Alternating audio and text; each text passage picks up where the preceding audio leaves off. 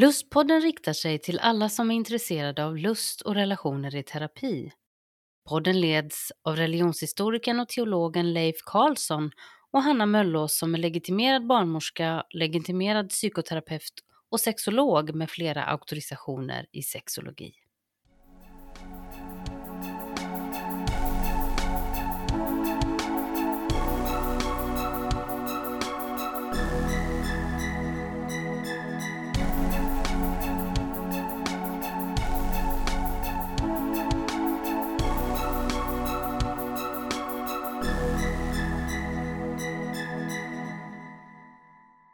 Dagens lustpodd har vi döpt till De fria fåren och vi gästas idag av Ulrika Davidsson som kommer berätta mer om det här konceptet.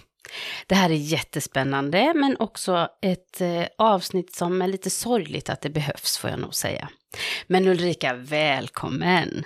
Stort tack Hanna! Vad trevligt att vi fick till det här. Ja. Du, jag ställer ju samma fråga då till dig som jag brukar göra till alla mina gäster här. Vem är du? Ja, vem är jag? Jag bor i den småländska lilla staden Värnamo. Och för den som inte vet det så ligger det ungefär 7 mil söder om Jönköping. Och där bor jag tillsammans med min man och 3 snart vuxna söner. Och en stor pudel. Stor familj. Ja. Jag är fysioterapeut till min profession. Men jag jobbar sedan 13 år som produktspecialist inom hand- och fotkirurgi kan man säga. Så jag jobbar inte kliniskt som fysioterapeut idag. Jag är född in i frikyrkan. Men lämnade församlingsgemenskapen för snart 4 år sedan. Så nu är jag verksam inom Riksförbundet Eko. Ja. Där jag sitter som ledamot i riksstyrelsen. Och Eko lite kort står för ekumeniska grupperna för kristna hbtq-personer. Och det har funnits sedan 1976 så det är en rätt så gammal organisation. Vi kan lägga ut en länk till det ifall någon vill precis, det går jättebra. Ja. Så där finns jag med. Och sen är jag en av 2 administratörer då i den här Facebookgruppen som heter De fria fåren. Ja. Och därigenom så är jag också en av initiativtagarna till något som heter religionstraumadagen. Ja. Som infaller den 24 maj. Ja. Och det har firats en gång. Det har firats en gång. Så för 2023 var första året. Ja, stämmer bra. Och det var jag. Ja, det är ju jättespännande. Kan du inte berätta mer om det? Ja. Om religionstraumadagen eller om fria fåren? Ja, du får börja med vilket du vill. Du kan börja med religionstraumadagen. Jag tror jag börjar med fria fåren. Du är rebell, det gillar jag. Rebell. Ja, där sa du ett sant ord. Det älskar jag. Queen of fucking everything står det ju i min kopp här som jag fick av den. Jag kanske tänker att det ligger något i det. Ja, visst. Att jag fick den koppen. Ja, det gör det. Jag gillar den koppen, den är fin. Ja. Nej, men de fria får. Jag tänker jag börjar med det därför att religionstraumadagen urspringer ju lite ifrån den gruppen. Ja, så det blir rätt ordning här. Ja, men lite så. Det kanske är lite lättare att förstå det. Det är en Facebookgrupp då som har funnits, tror jag, snart 3 år. Jag blev lite osäker nu när jag tänkte efter, men ungefär så. Och det är faktiskt en grupp på närmare 900 personer idag. Det är jättemånga. Så det är en stor Facebookgrupp. Och där är vi 2 personer, det är Karin Fahlström och jag som är administratörer i den gruppen. Men vi gör ju det här tillsammans med hela gruppen på något sätt. Men en grupp måste ha administratörer. Och det är en privat Facebookgrupp så man måste liksom ansöka via att svara på frågor och, som vi ställer då för att och sen godkänna gruppens gruppregler. Så. Det är så det går till. Så vi granskar innan så att det är en stängd grupp så det som sägs i gruppen stannar där. Just det. Och det är till för personer som lämnat de kristna sammanhangen, personer som dekonstruerar eller rekonstruerar sin tro. Det är ord i sig som man kanske inte vet riktigt vad det betyder, men de flesta kanske vet det. Men du får gärna säga hur ni tolkar det. Ja, att dekonstruera, det rent liksom, för att enkelt säga det är ju att, liksom att montera ner någonting. Ta bort, personligen känner jag själv att min dekonstruktion handlar om att plocka isär hela cykeln, brukar jag säga. Alla delarna ligger på marken. Av det jag har fått med mig sen jag, som sagt, föddes in i frikyrkligheten och allt som kommer med det. Så har jag på den senare tiden då monterat ner allt det som jag har fått med mig. Och så blir det kanske bara en liten kärna kvar, möjligtvis.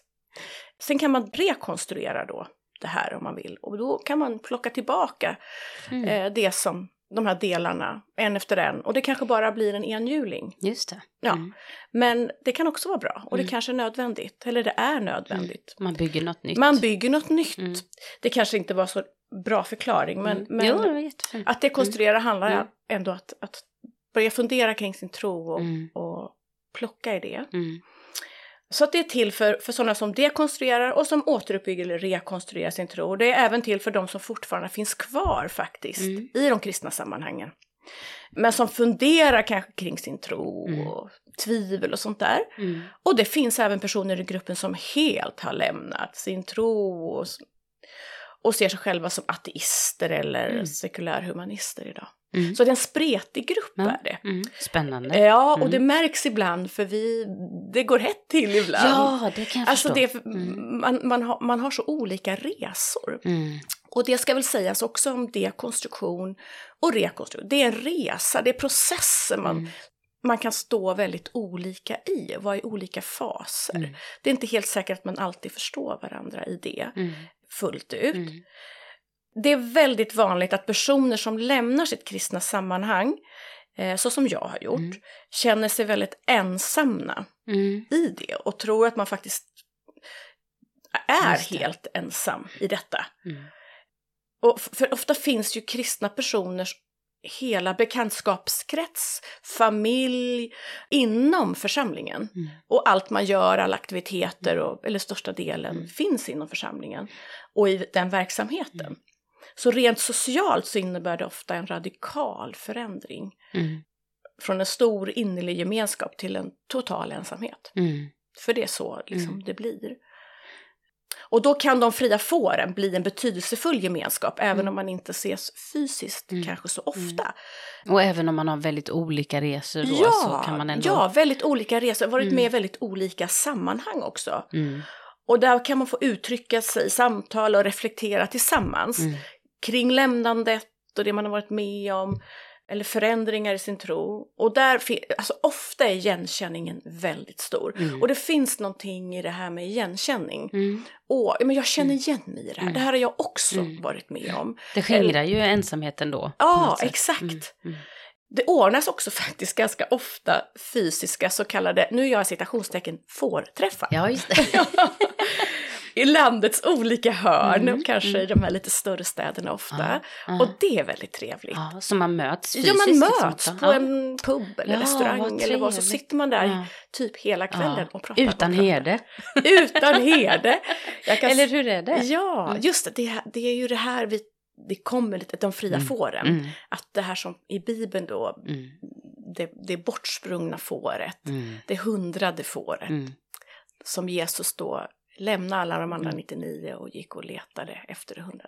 Kan säga att det blir tuffare nu. Det är många fria får men vi anser oss inte som förlorade utan mer som fria får. Ja, att man blir fri i detta också. Att börja ställa frågor, börja fundera.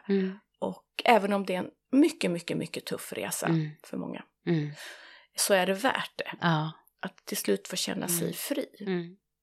De här svårigheterna som kan bli i att förstå varandra, vad brukar de handla om, tror du? Ja, men mycket handlar ju om det här. Jag tror mycket är rädsla. Vad har jag gjort? Har jag lämnat någonting som jag inte borde? Hamnar jag i helvetet nu? Ja, just det. Alltså faktiskt rent krasst så är det många som är rädda för det. Och det har ju alltid sagts si eller så. Och nu gör jag någonting som är precis motsatt. Får jag göra det här? Får jag vistas i en sån här grupp? Jag tror att det är mycket ångest över det. Att göra fel. Och ställa frågor som man inte kanske borde ställa. Eller komma till insikter som inte borde finnas där. Så det handlar om en rädsla att gå ifrån det som man alltid har tagit för givet. Eller som har varit en sanning för en. Och helt plötsligt är det verkligen en sanning? Man börjar ifrågasätta det mesta faktiskt. Ja, precis. Så jag tror att det är en men sen är det också det här sociala som jag sa, att man känner sig väldigt ensam. Och man tror att det är bara jag. Alla andra är med här i gemenskapen. Och det är bara jag som står i detta. Ensamheten. Jag tänkte också på de här olikheterna som kan bli i den här gruppen. Och att det kan gå hett till, som du sa. Vad är det som gör att det går hett till, tänker du? Därför att jag tror att man står i olika processer. Ja, man står i vissa har liksom i princip bara, du vet, tittat ut ifrån sammanhanget och vågat se ut med lilltån, medan andra har gjort slut med Jesus helt enkelt. Det är en stor bredd. Och någon kan lägga in liksom ett skämtsamt bild på Jesus som något som man skrattar åt eller något skämt. Och då kan någon annan ta väldigt, väldigt illa vid sig. Så vi brukar säga att vi ska vara lite noga med att utfärda triggervarningar om det vi vet att det kan bli. Så att vi står på olika trappsteg eller vad man ska säga i den här processen. Olika stationer i den här processen som gör att vi känner, det triggar olika. Men det är också en del i friheten på något sätt, att det måste få vara så. Ja, och då får vi rätt ofta in i Karin och jag som administratörer får till oss på Messenger. Det här blev jag väldigt triggad på. Och kan vi verkligen ha med en sån här person i gruppen? Och hen säger si eller så. Mycket av det här. Och så tänker man så här, okej, vi tittar på det här. Så kontaktar vi ofta kanske den personen och så säger vi att, hur tänkte du här eller så. Men ofta, vi känner att vi har tagit bort några från gruppen.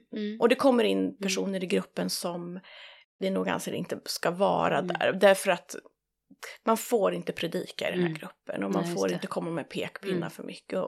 Och det gäller att förstå de som är i den här gruppen. Så tror vi att det finns de som är in och spanar också tyvärr i den här gruppen. Som absolut inte ska vara där. För det är trots en stängd grupp där man ska kunna känna sig trygg.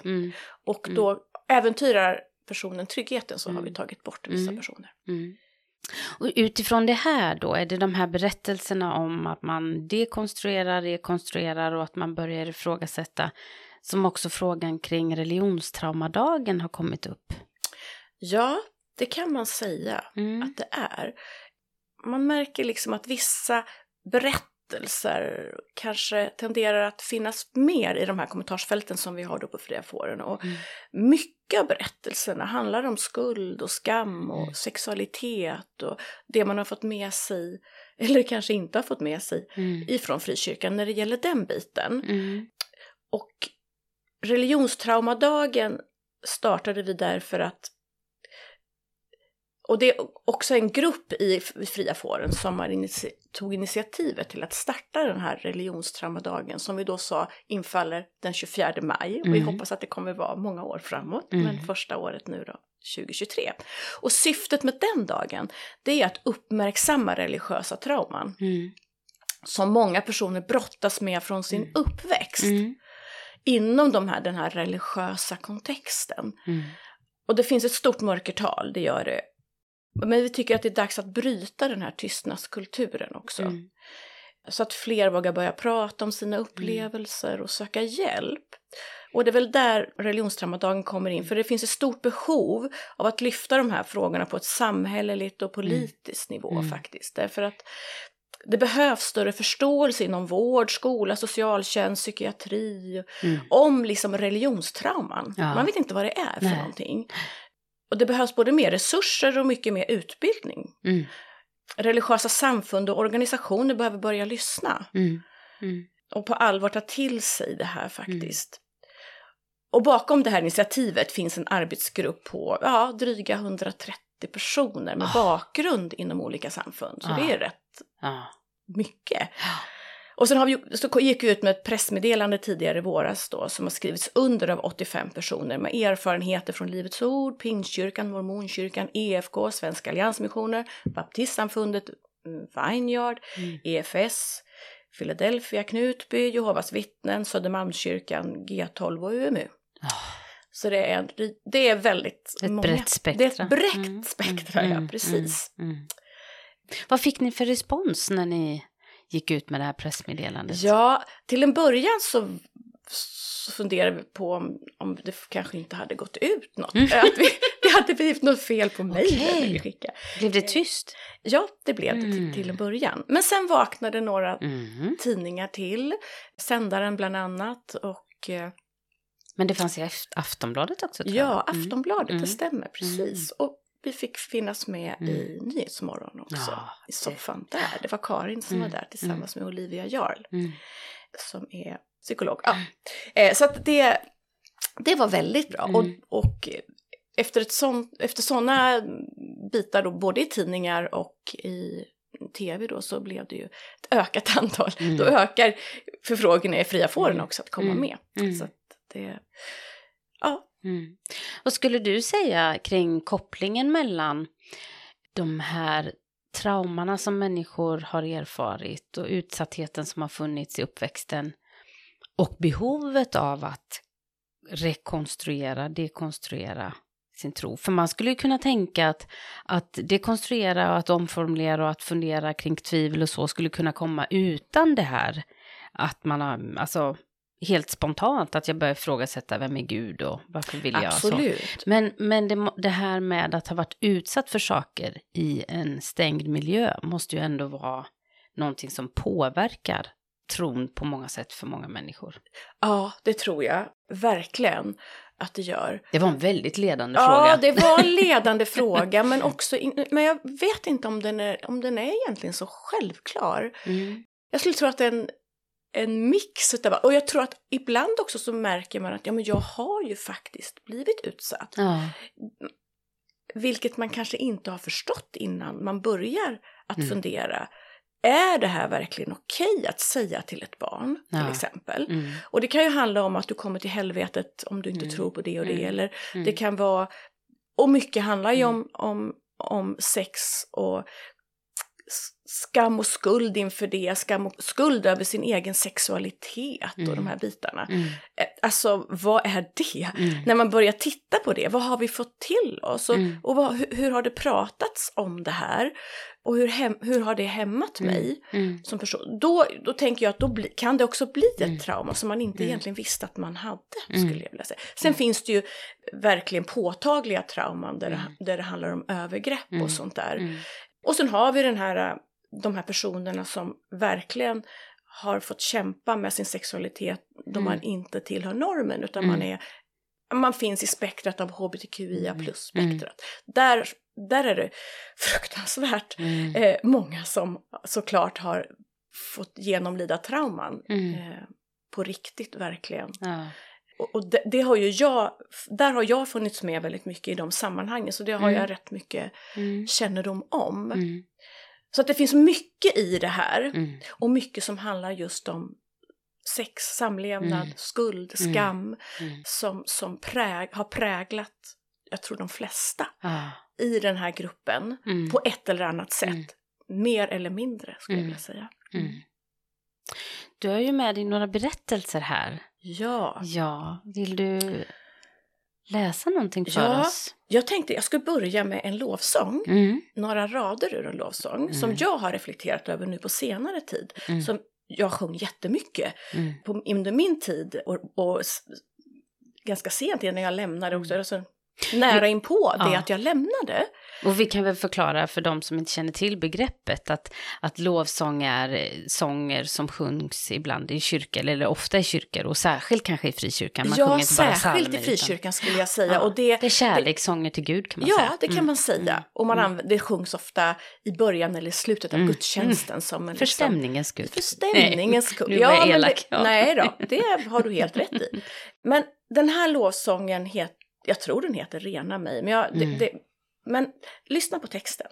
Rena mig med elden från din ande.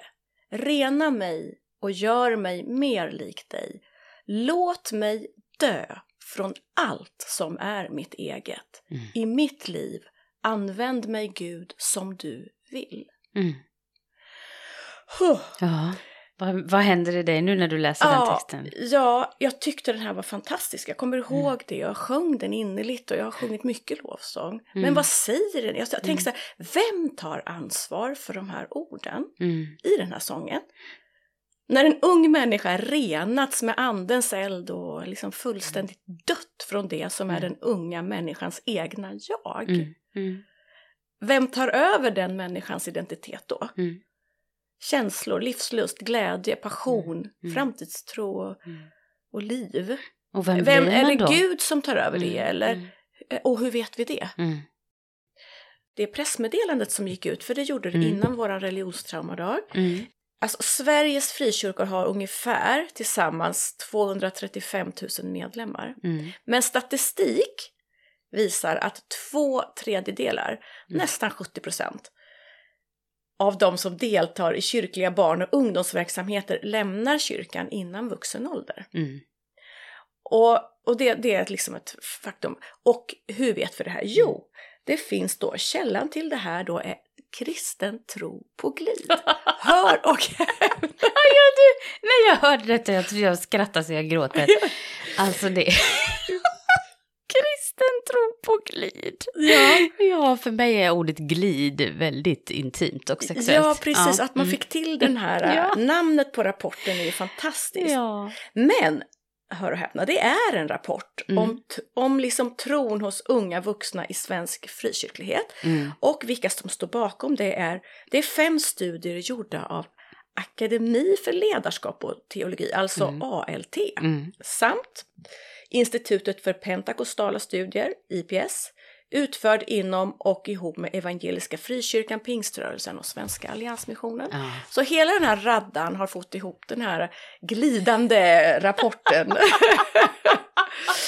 Men faktum är att man ändå kommer fram till här då, för det är en gedigen, det är ju 5 studier igen kan man säga, och där man då kommer fram till att 2/3 lämnar. Och vad gör man åt det? Tar man till sig av den här kritiken som finns på fria fåren? Alltså, ja, till viss del så har det ju gjorts det, men jag skulle säga att alltså 2/3, hade det varit ett företag, en organisation eller vad som helst, där finns medlemmar som lämnar, alltså där 70% liksom lämnar, där det blir uppenbart att medlemmar eller följare eller vad det är lämnar en organisation eller ett företag. Ja, men då, det första som händer är ju att man tittar inåt. Vad kan vi göra åt detta? Exakt. Hur stoppar vi det här? Var finns felet någonstans? Är vi felet? Vad gör vi? Antagligen är det ju organisationen i sig som är felet. Vad gör vi åt det? Man tittar, det är det första man gör, tittar inåt. Vad är pudelns kärna, så att säga, i detta? Men inte frikyrkan. Nej. Man fortsätter att liksom klistra upp utropstecken att vi är bäst. Nej, men kom till kyrkan, här blir du välsignad, här är allt bra, här är allt kärlek, här är allt toppen. Det är bara utropstecken på utropstecken och väldigt, väldigt, väldigt få frågetecken kring det här. Så att jag skulle säga att man fortsätter med en ögonbindel, som att, eller med skygglappar kanske man säger, som att ingenting har hänt. Och det här är ingenting, det här är bara några få som råkar ut för det här, eller det är bara några få, men det är faktum är ju att det inte bara är några få. Och det talas i tydliga språk när vi har en Facebookgrupp där 900 personer snart finns med. Det är inte många frikyrkoförsamlingar som har så många medlemmar. Nej, det är alltså 900 personer, då är man en ganska stor frikyrkoförsamling. Jag kommer ihåg när vi blev 400 i gruppen, då tänkte jag, nu har vi nått ungefär samma antal som den församling jag lämnade. Just det. Och nu är vi alltså mer än dubbelt. Så många. Så det säger en del, det är inte en liten del. Nej. Så många kan inte ha fel, som man brukar säga. Det kan inte vara fel. Så jag tror att i ren självbevarelsedrift så behöver svensk kristenhet titta inåt på sig själva. Faktiskt. Och som jag tror väldigt, väldigt, väldigt mycket handlar om det här lämnandet och att unga människor lämnar. Det handlar om synen på sexualitet, på hur man låser in människor. Rena mig med elden från din ande. Ta bort allt vad som är jag. Vilken ung människa idag vill inte vara den hen är? Vilken ung människa idag vill bara skala av sig allt och lämna sig åt en gud, och älska en gud? Och hur älskar man en gud? Jag vet inte. Jag förstod aldrig riktigt det, om jag ska vara ärlig, när jag var kristen själv eller fanns med i samma älska Jesus, älska Gud. Ja, men alltså det är ju någonting abstrakt. Hur älskar man en Gud? Jag tror väldigt många ställer sig den frågan. älska dig själv. Så att du kan älska andra. Så att du kan vara en bra medmänniska. Och om Gud finns så är väl Gud, bor väl Gud i dig och samarbeta med dig i så fall. Så tänker jag om Gud. Ja, och jag har några berättelser. Dels är det berättelser från fria fåren. Men religionstrauma är också en Instagram... Vad heter det? Instagram-profil. Instagram-sida kanske det heter. Jag har ingen aning, jag är så dålig på det där. Men jag tror att det kanske heter Instagram-konto. Ja! Ja, precis. Men det kan vi också lägga ut. Ja, det ska vi göra. Religionstrauma helt enkelt. Och där har det kommit in massa berättelser. Så det är dels därifrån och lite ifrån fria fåren-gruppen. Och de här är ju avpersonifierade och jag bara säger vad det är för personer som har skrivit. Så ni får lyssna på några berättelser. Jättespännande. En ung man skriver: varför känns det som att livet var enklare innan jag kom ut som homosexuell? När jag hade ett liv i kyrkan med många vänner som jag såg flera gånger i veckan, till det att folk inte ens hör av sig när jag inte går dit längre. Även om jag har några vänner så är ensamheten så enorm. Jag saknar det sociala umgänget jag tidigare haft, men jag känner mig inte bekväm att ta mig till kyrkan för ofta, på grund av en rädsla att bli dömd med blickar och ord när jag inte lever som församlingen vill att jag lever. Jag saknar mina vänner, jag saknar kyrkan och jag önskar att jag en dag kan engagera mig i en församling där jag kan ha en plats. Vad tänker du när du läser detta? Ja, jag har tänkt så mycket på detta så det finns en ocean av tankar kring detta. Jag tänker bara att om det här är kyrkan och om det här är Gud, då är det inte värt att vara där. Att vara där. Nej. För om Gud inte kan ta emot alla människor, om Gud inte kan höra av sig och vara vän när någon kommer ut som den hen är, så är det ju ingen Gud att ha nära sig. Och i de sammanhangen är det heller inte något. Men det är lätt för mig att säga eftersom jag inte finns med i sammanhangen längre och jag har lämnat på grund av den anledningen. Men som för den här personen som också är min vän så finns det ju en längtan hos den här personen att få tillhöra. Tyvärr så blir de här personerna ofta anklagade för att splittra. Just det. Att vara de som splittrar.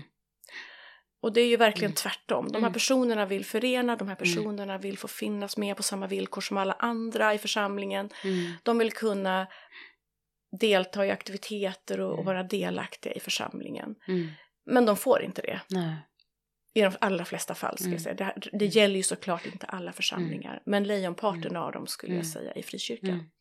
Och det jag tänker, när du talar nu så tänker jag också på i Charlotta Karlströms bok som den här, en villkorad gemenskap som råkade ligga här nu. Ja. Där är det ju väldigt tydligt också att för många personer som känner att man egentligen inte platsar i vissa av de här mer striktare sammanhangen, det behöver inte vara mer striktare, men i de här sammanhangen så pressar man ändå in att man försöker vara kvar därför att man tycker det är så viktigt med den här gemenskapen.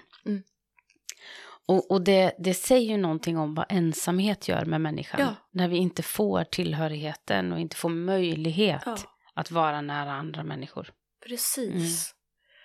Så det finns så mycket att säga om det här. Och det här är ju en pågående debatt i kristen media. Och har varit länge. En väldigt het debatt och väldigt uppslitande debatt. Speciellt för de här personerna som det gäller, såklart. Egentligen bara för dem. Ja, och det är väl också bara det här respektlösa att man säger, ska vi prata om de här hbtq-frågorna? Ja, just det. Som att de är frågor och inte människor. Och inte livsberättelser. Och Nej. Ja, sen finns det andra berättelser. En frånskild man som skrev så här: Det jag med lite distans till min egen skilsmässa fortfarande tycker är mest sorgligt är hur mycket viktigare det verkar vara att man såg till äktenskapet i sig, att det hölls ihop oavsett vad. Och hur jämförelsevis oviktigt det verkade vara hur parterna i äktenskapet mådde. Begrepp som sexuell kompatibilitet är helt okända. Man är liksom kvar i debatten som var inför partnerskapslagen, som att det enda är att en bult passar in i en mutter typ. Så därför behöver man inte testa om man passar ihop innan man gifter sig. Ja, vilken bra liknelse. Ja. Precis. Ja. Och det där kan jag, eller ursäkta, nu kanske jag avbröt dig. Nej, för det jag reflekterar över direkt när jag hörde det är också den här fantastiska upptagenheten som ibland kan höras kring äktenskapet, och att äktenskapet mellan man och kvinna alltid kommer kunna bli bra. Precis. Det är en lögn. Det är en lögn. Ja, det är inte sant. Nej. Det finns människor som ska skilja sig. Det finns människor som aldrig ska gifta sig. Ja, verkligen. Så det finns någon slags upptagenhet i att bara det är en man och en kvinna så kommer det kunna bli bra. Om de bara dör från sitt eget och ger sig hän. Ja, och det finns ju personer som inte någonsin tänker att de ska gifta sig, som lever sambo och som har det hur bra som helst. Och som också kan ha en tro och kan, men de som inte känner för att gifta sig och tycker att det är ingenting för dem. Ja, och då ska vi kanske förklara det för den som kanske inte förstår vad är skillnaden då. Att i många frireligiösa sammanhang, så även om det har luckrats upp, så är det en stor skillnad i hur man har sett på äktenskap och samboskap. Att det har ju beskrivits som att leva i synd, att då inte vara gift helt enkelt. Ja, exakt. Och att det skulle hända någonting väldigt magiskt vid den där vigseln. Exakt, och det är ju ett stort samtalsämne i våran grupp också. Just det här magiska som ska hända och som kanske inte händer. Just för att man har förväntningarna är skyhöga på att det här magiska ska inträffa. Att Gud ska se till att allting blir perfekt. Och så blir det inte det. Och man har väntat kanske med att ha sex eller överhuvudtaget. Man kan ingenting knappt om sin kropp. För man har inte vågat utforska sin kropp speciellt mycket. Och har skammat sin sexualitet så pass mycket. Så när den här bröllopsnatten kommer så blir det katastrof. Ja, precis. Och kanske fortsätter att vara katastrof. Eller så blir det bra. Men det är ju verkligen ingen garanti för att det ska bli perfekt. Nej. Verkligen inte. Så ligg runt. Underbar kommentar. Förlåt. Nej, varför bad du om ursäkt nu? Varför gör det? Jag tycker det. Ja, visst. Du får tycka precis vad du vill i den här podden, förstår du. Bra. Där avrundar vi dagens avsnitt med Ulrika Davidsson, men samtalet med henne fortsätter nästa vecka, där vi får lyssna till ännu fler berättelser och reflektioner. För tips och tankar från programmet så gå gärna in på lustpodden.se.